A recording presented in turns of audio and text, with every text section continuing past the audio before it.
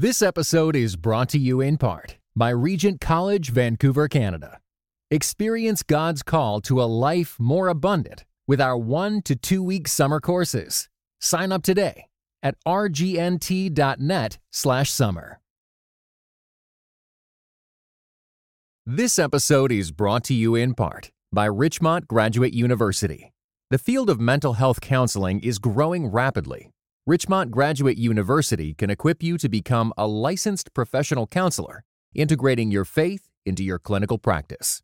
Programs are offered in Atlanta, Chattanooga, and online. Apply today at richmont.edu. This episode contains discussion of murder and sexual impropriety. Now, we won't get too graphic, but it may not be appropriate for all ages.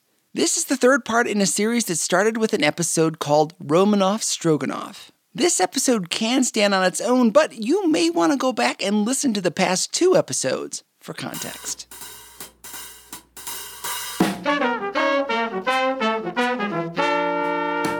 I recently went to my local grocery store to do some recording. So I have done location recording now in Florida, in theme parks, in conferences, at church.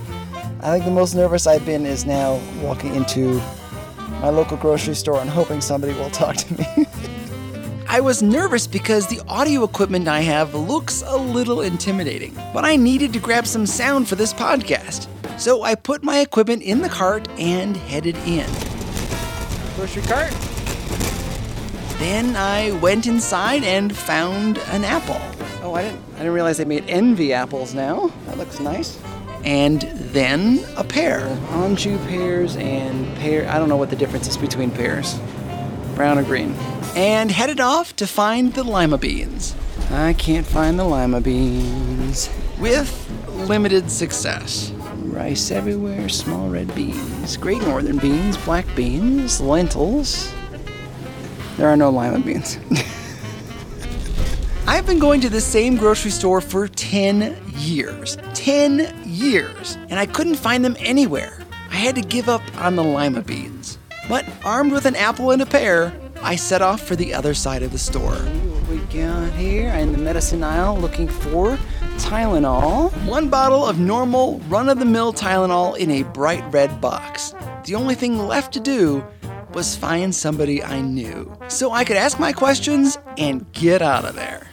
After about 10 minutes of loitering around the store, I finally found someone to talk to. My coworker, Joe. So what I've got here, I've got an apple, I've got a pear, and I've got Tylenol. I hear you. Do you have any idea what these have in common? Any at all? Apple, pear, and a Tylenol. Absolutely no idea. Oh, yeah. They do have something in common. Probably nothing that the average person would ever know about. For a little hint, I couldn't find lima beans, but that would also add in a little something else. Any ideas? Nope. No with lima beans either. Okay. Apples, pears, lima beans, and Tylenol. What do you think they have in common? What if I told you it was cyanide? Well, I wouldn't know if it was or it wasn't. What if you got cyanide? That's up to you. Be careful. It turns out that if metabolized, the seeds of pears and apples and also the lima beans have just a little bit of cyanide in them. Not enough to kill you or anything. But then in the 1980s, 1982 actually, Tylenol went through a scare in Chicago where a bunch of bottles were poisoned with cyanide. Cyanide. Like that cyanide. The one from old murder movie mysteries and novels. Of course, our food contains very low amounts. And for apples and peaches and those things, it's mostly contained in the pits and seeds, which most of us don't eat. Cyanide has been used for centuries as a poison, before we really knew what it was. When carbon and nitrogen are mixed, they become deadly. If ingested, cyanide gets into your blood and then is transported through your body tissues and bonds itself to an enzyme. That's cytochrome oxidase, an enzyme that is important when the body wants to make use of oxygen. With cyanide in the way, it can't. And now the body is starved of oxygen. It's like suffocating, basically. It comes on fast with nausea, headaches, and vomiting. the victim may pass out and experience respiratory failure and then die. Which brings us to 1982, when someone in Chicago laced bottles of Tylenol with cyanide. Now, think of that. You're going to the store, you've got a headache, and so you buy some Tylenol. But the bottle includes poison. That's straight up terrifying. We're used to thinking of things we bring home from the store as safe and guaranteed not to harm us. Suddenly, the Tylenol brand name was in big trouble. Johnson & Johnson recalled all of its medicine at an estimated cost of $100 million. The perpetrator was never discovered. What Johnson & Johnson did was get ahead of the story, show that they were serious about safety with their products. But they couldn't just put the old-style bottle back on the shelves. They were too easy to mess with. So they launched something that now you and I are very familiar with. We may not even remember a time before this was around. And that led to the invention of what? Can you imagine? Yeah, probably the tops that you can't get off. That's right! The seals at the top. Yeah, probably. All right. Yeah. Thank you for your help. That's all I needed. No problem. This was the beginning of the tamper-proof seal. When they relaunched, Tylenol shipped their bottles with an aluminum top covered with a child-proof lid, which was wrapped in plastic. 7 people were dead. But Tylenol found itself saved at its darkest hour because they were willing to do what it took to face their problem. You're listening to the show that uses journalistic tools to look inside the Christian church. We press pause on the culture wars to explore how we got here and how we can do better. I'm Chris Staron, and this is Truce.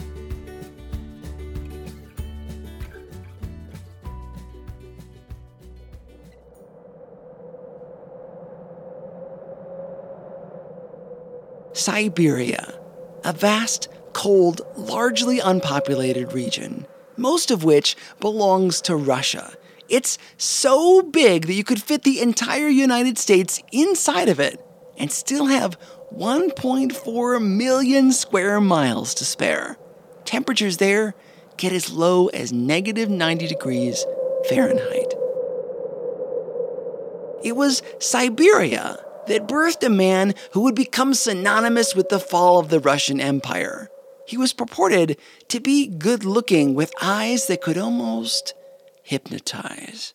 He had a long, straight beard, hair parted down the middle, pockmarks on his face. They say he was handsome, but looking at pictures of him now, he's more like a wizard without his hat. Menacing, forbidding, and his eyes, those ones that charmed so many, now seemed cold, like they somehow knew what was going to befall him and his country.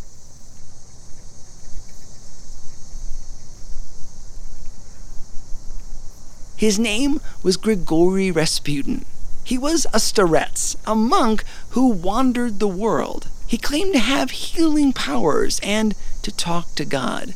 But he was not like other monks that you've heard of. For starters, he had many sexual partners. Throughout the record of his history, you'll find moment after moment where it's brought up, though some deny that he was very sexually active at all. Some say he was impotent, but the stories, like so many stories, seem to disagree with that theory.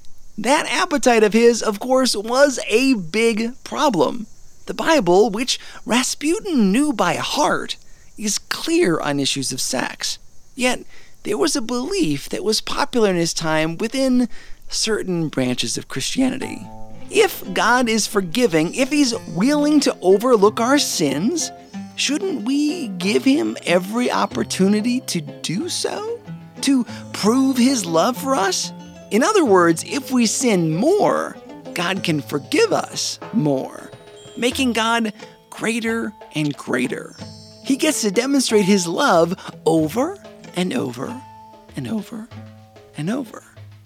This notion, of course, is easy to debunk. Romans 6:1 is all you need. It spells it out clearly. We shouldn't sin so that grace can increase. But apparently that verse didn't seem to matter to Rasputin, because this was an age that sought authenticity, like real experiences, personal contact with the divine and the departed, through mystics and seances, healers and hucksters.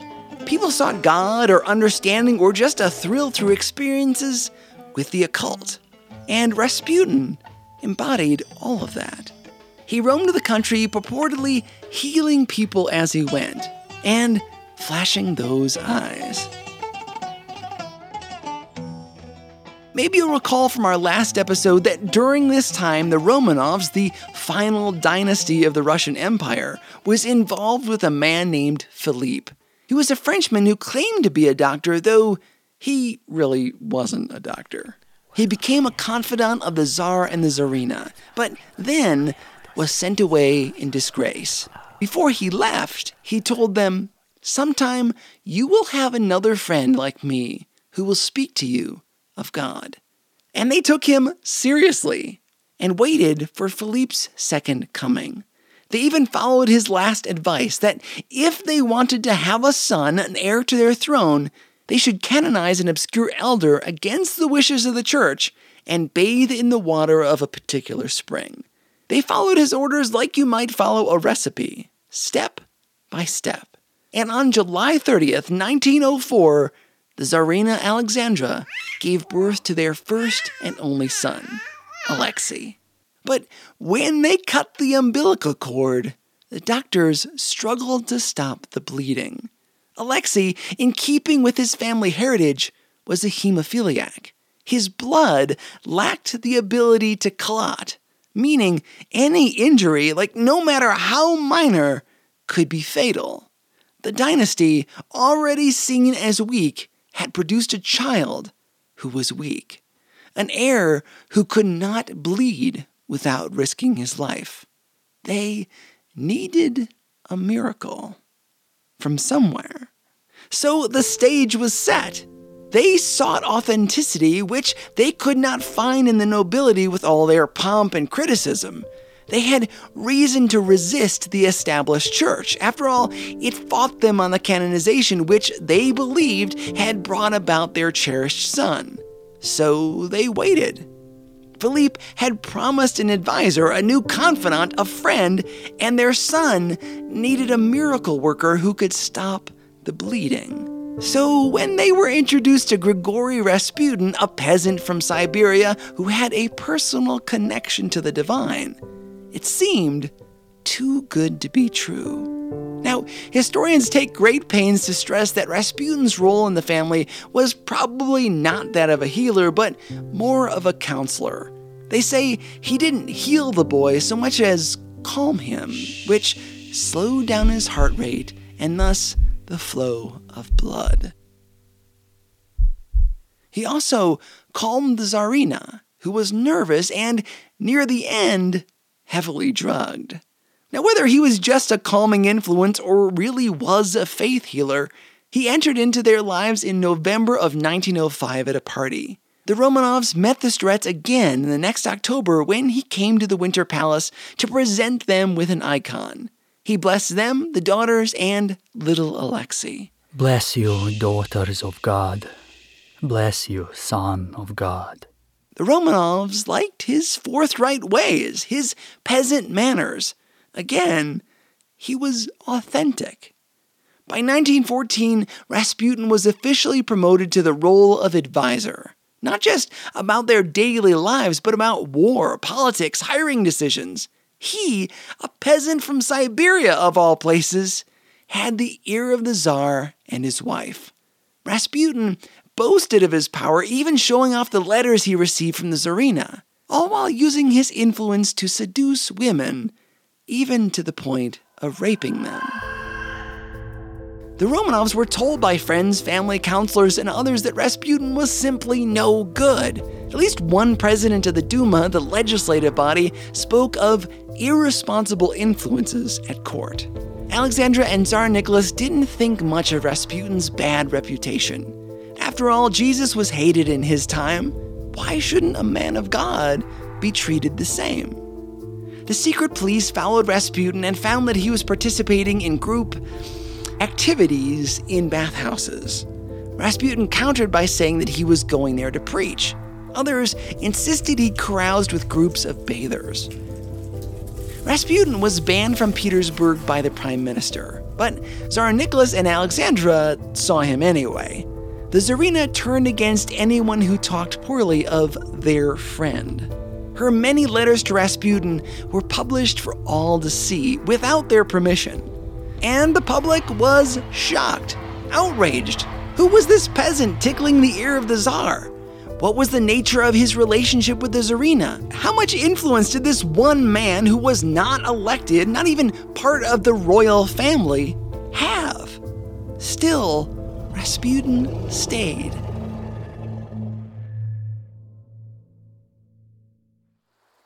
God is a genius storyteller, and the evidence of this is threaded throughout Scripture.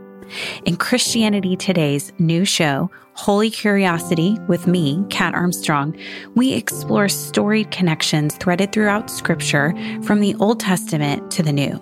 Our first mini-series, Connecting Dinah and the Woman at the Well, welcomes experts like Drs. Tim Mackey and Diane Landberg to give us insight and context into the physical location and meaning of these two stories. These stories will spark holy curiosity in your own faith, because once you see these connections, you can't unsee them. God wastes no person, place, or thing. Listen and subscribe to Holy Curiosity with Kat Armstrong on your favorite podcast platform.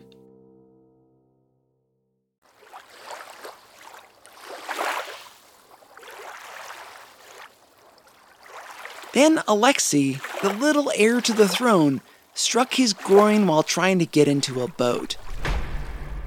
The child hemorrhaged in his upper thigh and in his stomach. The outlook was bleak. The heir to the throne of the Russian Empire was going to die from what would have been a bruise for most children. On September 8th, 1912, the little boy was given his last rites, a sign that the church believed the boy was passing away. Now, Rasputin wasn't there. He was back home with his wife and children in Siberia. Alexandra, desperate to help her son, dashed off a telegram pleading for Rasputin to do something, to save her little boy. He responded that Alexei would not die. There was that calming influence again. The boy would not die. And within 2 days, the swelling subsided. Rasputin, the sex-obsessed rapist monk who had the ear of the royal family, was now untouchable. Pause there for a moment. It's easy to hear about this Rasputin guy and dismiss him as a historic anomaly. But that's far from the case. We humans are enchanted by supposed faith healers, by the whisper of the occult. We are far more prone to listen to a gifted speaker, a person of charm, than we are to read the Bible for ourselves. I mean, the Bible clearly says that we can know a person by their fruit. Yet, when we see deception and debauchery in a quote-unquote holy person, we sometimes write it off. Maybe the ends justify the means in our calculations. So we build walls around the Rasputins in our lives, in our churches, and in our pulpits, to protect them, because we're hungry for the ill-gotten gains they provide. But this kind of ignorance only lasts so long. Our protective fortresses will fall. With a gunshot, World War I had begun. The great powers of the globe turned against each other. The Germans and the Ottomans were on the move. In Russia, everything German fell under suspicion. Alexandra was German, and people started to whisper, could Alexandra, the German Tsarina, be steering the country to destruction to benefit her home country? Was she secretly in the pockets of the Germans? Then there was Nikolasha, the popular head of the military. He despised Rasputin and his influence. So Rasputin undermined Nikolasha. He said that this military leader, beloved by the common people, was undercutting the throne. Shouldn't maybe the Tsar be the most beloved person in the country? Perhaps Tsar Nicholas himself should take command of the military. Now remember who Rasputin was. He'd been caught by police in a bar where he was involved in questionable sexual exploits and bragged about his physical relationship with the Tsarina herself. Nicolasha, the military leader, was incensed. Who was this evil monk? But he himself was not doing so hot. He lost battles and amassed defeats. The people loved Nicolasha more every day. Alexandra, though, did not forget Nicolasha's shortcomings on the battlefield. She blamed them on his rejection of Rasputin. So Tsar Nicholas took control of the armed forces in August of 1915, leaving Alexandra in charge on the home front. Her relationship with the government was complex, but if we were to simplify it, we might be tempted to say that she urged her husband to fire anybody who badmouthed their special friend. The Romanovs, ever suspicious of anyone around them, sacked person after person, including many of those who might question Rasputin. And who was left to fill the vacancies to do the hiring? The Tsarina, her friend Anna, and Rasputin himself, who was apparently not against collecting envelopes of cash in exchange for a job. He was sex-obsessed, a rapist who frequently forced women to kiss him. He took bribes, drank heavily, traded in mysticism, and passed it off as Christianity. People were suspicious. How could this man of questionable morals have so much influence in their country? The salons of the day were abuzz with one topic: the necessary death of Grigory Rasputin. The rumors of impending murder were so prevalent that Rasputin's own daughters heard whispers. They hid his boots, hoping their father would not venture out that fateful night. But he had dinner with an important man at the decadent home of Prince Yusupov. The dinner was elegant, a lovely spread complete with cream cakes and wine. The conspirators, many of whom hid in another room, sprinkled the cream cakes and wine with cyanide in hopes of a quiet, bloodless death for their dinner guest. That Rasputin's body would just run out of oxygen. Simple, neat. The conspirators hid before the Starets arrived, leaving Yusupov alone with him. Some reports say that Rasputin ate the cakes with the cyanide sprinkles, while others say he didn't. Autopsies later found that there was no trace of poison in his system. Legend had it that the monk had eaten the cakes, but was so evil that the poison simply didn't work. Or it's possible that the wine neutralized the poison. Those must have been tense moments for Yusupov. Yankee Doodle played happily on the gramophone, a sharp contrast to the murderous feelings in his stomach. He plied the Starets with wine and bakery, waiting for his eyes to widen, for him to stumble, for him to fall into his chair. But that never happened. Rasputin even found the energy to sing and play the guitar. Something was horribly wrong. Plan A had failed. He called out Rasputin's name, saying, Grigory Yefimovich, you had better look at the crucifix and say a prayer. The bullet struck Rasputin in the stomach and his liver before exiting through his back, a wound that would have killed the man within 20 minutes. The clock had started ticking. Rasputin would soon be dead.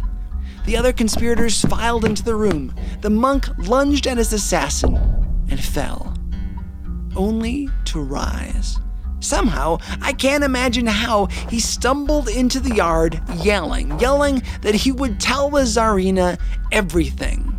This public display in the yard was bad for the conspirators. This was supposed to happen inside, away from prying eyes. The police station was not far. Surely they would be on their way soon. So they shot Rasputin again, this time in the lower right back. Alone, that bullet would have killed him in 20 minutes. Combined with his other wounds, it surely shortened the window considerably. Yet, he held onto life, panting, grunting, gasping for air. I will tell the Tsarina.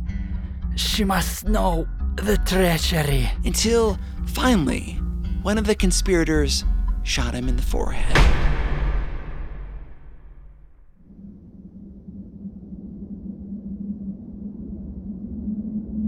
They wrapped the body in a curtain and dumped it in a hole in an icy body of water.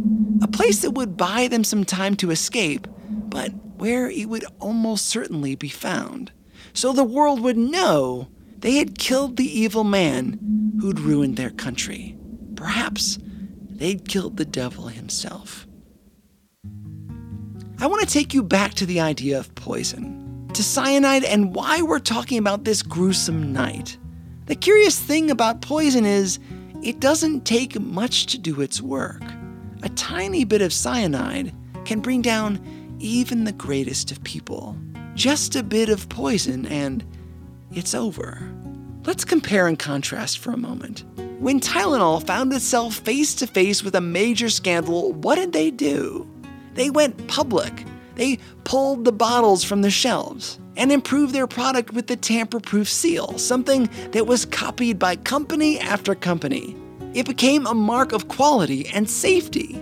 They went from being the object of scandal to setting the industry standard. They became a case that is literally studied in business schools for exactly what to do if your company is tangled in something terrible. When the Romanovs faced scandal, what did they do? They melted down, became insular, and changed the face of the world for the worst. They ushered in an era of terror, a reign of fear, communism, and the USSR, because they refused to accept the truth and make changes. Now here's the thing about Rasputin. According to the experts I spoke with, he was kind of overrated. But he makes a good story, a nice scapegoat. The legend is easy to latch onto. But what really sank the Russian Empire was far more complex than just the poison of Rasputin. If the Tsar had acquiesced to public demands early on and set up a representative government, the world would be a different place. The Romanovs might still be around if the Russians hadn't done so poorly in the Russo-Japanese War, only to enter World War I soon after, thus exhausting their military. If they hadn't assumed that their illustrious history as a royal family would save them, maybe things would have turned out differently. No, Rasputin is more of a symptom of a greater problem than the cause. The Romanovs' high society dabbled with a little bit of poison. Just a little bit. Not enough to kill them on its own, but enough to do damage. You might get away with it for a while, but mix enough poisons together, ignore your problem instead of facing it like Tylenol did, and death is not far behind. So went Russia. And if we don't confront the issues in our own communities, so will go our churches.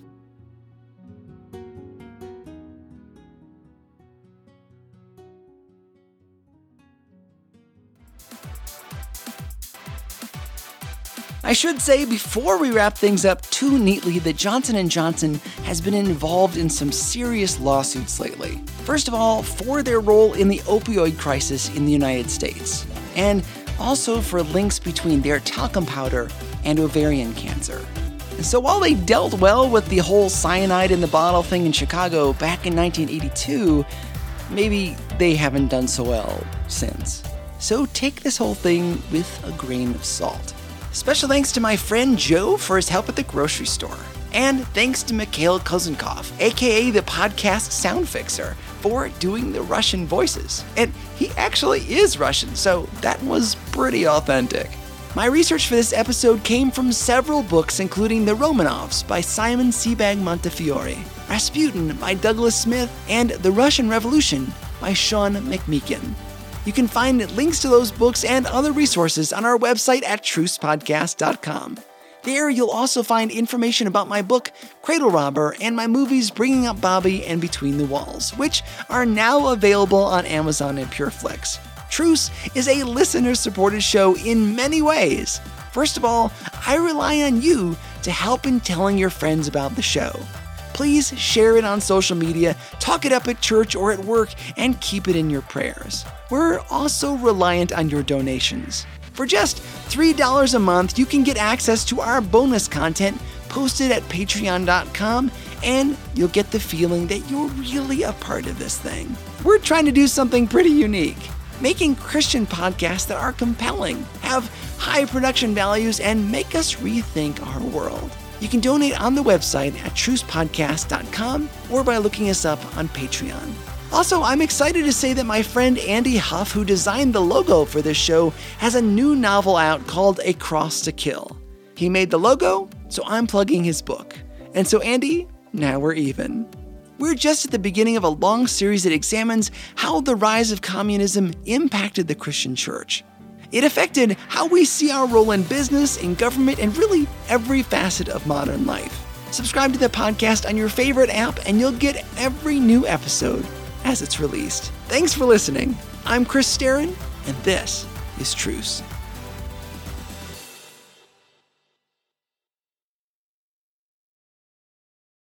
This episode was brought to you in part by United We Pray. United We Pray is a podcast devoted to praying and thinking about racial strife, especially between Christians. Come join us in praying for the unity of God's people.